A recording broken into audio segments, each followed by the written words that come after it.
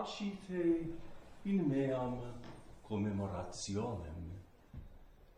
Do ye this in memory of me. In the name of the Father, and of the Son, and of the Holy Ghost. Amen. You are all by now familiar with that consoling principle that I like to call the liturgical providence of God.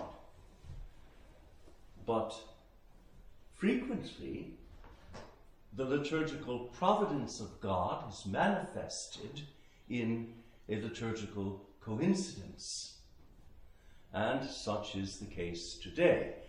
We celebrate not only the votive Mass and office of the Most Blessed Sacrament, as is our custom on Thursday, but also today we commemorate the great Benedictine doctor of the Most Holy Eucharist, Saint Paschasius Radbertus. Now that's not a name that ordinarily trips off of one's tongue, Paschasius Radbertus.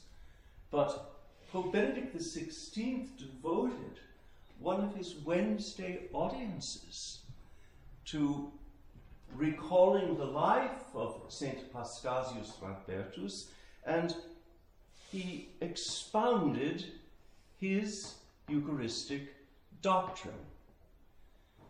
I shall not repeat what Pope Benedict said. You can find that text for yourselves among his Wednesday audiences. I will say only this, that looking at the collect given for the commemoration of St. Paschasius Radbertus, we are given a kind of, as is often the case, a thumbnail portrait of the saint. Something of his spiritual physiognomy is shown us in the collect. And today we prayed, Presta quesumus omnipotens Deus, grant we beseech the Almighty God. And this is where it gets interesting. Sancto Paschasio Abate intercedente, that with Saint Paschasius the abbot interceding, we ask, plebitue spiritualem intelligentiam, the particular grace on offer today, so to speak, is one of spiritual intelligence. Now, the phrase requires something of an explanation.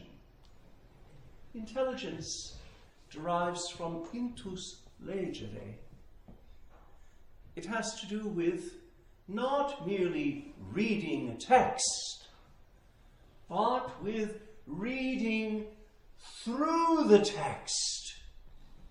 It has to do with a sapiential grasp of the mysteries of God. That is to say, not by reason alone, but by tasting the things of God. Oh, taste and see the sweetness of the Lord. So we, I suppose, are inclined to understand by the word intelligence something that happens more or less up here. Whereas the Fathers and the liturgy, and this collect in particular, would have us understand qualifying intelligence by spiritual. The idea is that we are gifted as people created in the image and likeness of God, capax Dei. Man is created capax Dei, just as this candle on the reparation column is created in such wise as to bear the flame that consumes it. It's a very apt image of the human person. The wax, I suppose, corresponds to body, and the wick to the soul, because the flame rests upon the wick. And when a brother kneels here at the column, he sees before him the image of what he is to become. A man set afire by divine love and consumed in the presence of the most blessed sacrament. So this notion of intelligence, spiritual intelligence, has to do with our God-given capacity to taste the things of God, to know not only by reason, but by a spiritual intelligence. St. Paul speaks often of body and soul and spirit, doesn't he? This tripartite understanding of the human person. And there is something in man that renders him capable of tasting the things of God. All the saints attest to this. And so this is the grace we ask for in this collect of St. Paschasius Rodbertus. We ask for the grace of spiritual intelligence. The grace to, I suppose some of the mystics would say, suffer the things of God. The things of God are so immense, so inscrutable, so wonderful, that the soul suffers them. And the prayer goes on to say, ut eius imitatione, that by imitating him who in lege tua die ac nocte meditans, the allusion here, we ask to imitate St. Paschasius by meditating day and night the law of the Lord. Well, the allusion, of course, is to Psalm 1, Beatus vir. And so, in giving us this little expression in the collect, the Church is saying, if you want to have an authentic portrait of St. Paschasius, look at Psalm 1. And run through that psalm, and therein you will find a description of St. Paschasius, an authentic portrait of the saint.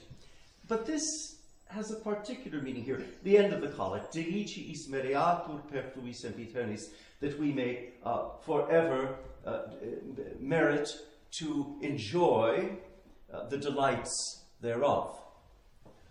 Now, this meditating day and night the law of the Lord has a particular meaning here. This law of the Lord, in this context, in this precise context of the Feast of St. Paschasius, is in some way assimilated to and summed up in the commandment that St. Paul recalled in the epistle. Take ye and eat, this is my body, which shall be delivered for you. And here is the commandment. This do for the commemoration of me. And then again, this chalice is the New Testament in my blood. This do ye, as often as ye shall drink, for the commemoration of me. It seems to me that if we read and pray the collect of St. Paschasius with spiritual intelligence, not stopping at the letter of the text, but reading through it, we discover that our saint spent his whole life, day and night, pondering not just the law of the Lord in the broad sense, but pondering very specifically this great commandment given by our Lord in the cenacle on the night before he suffered. Do ye this in memory of me. It seems to me that St. Paschasius spent his whole life pondering the gift and mystery of the Most Holy Eucharist. And thus, he was rendered capable by the Holy Ghost of imparting in the Church a luminous, a clear Eucharistic doctrine. And this is, even today, the contribution of St. Paschasius to the life of the Church. And we, as sons of St. Benedict, like St. Paschasius, and as monks of perpetual adoration, do well to imitate him in this, in pondering day and night that commandment of the Lord. Do ye this in memory of me. In the name of the Father, and of the Son, and of the Holy Ghost.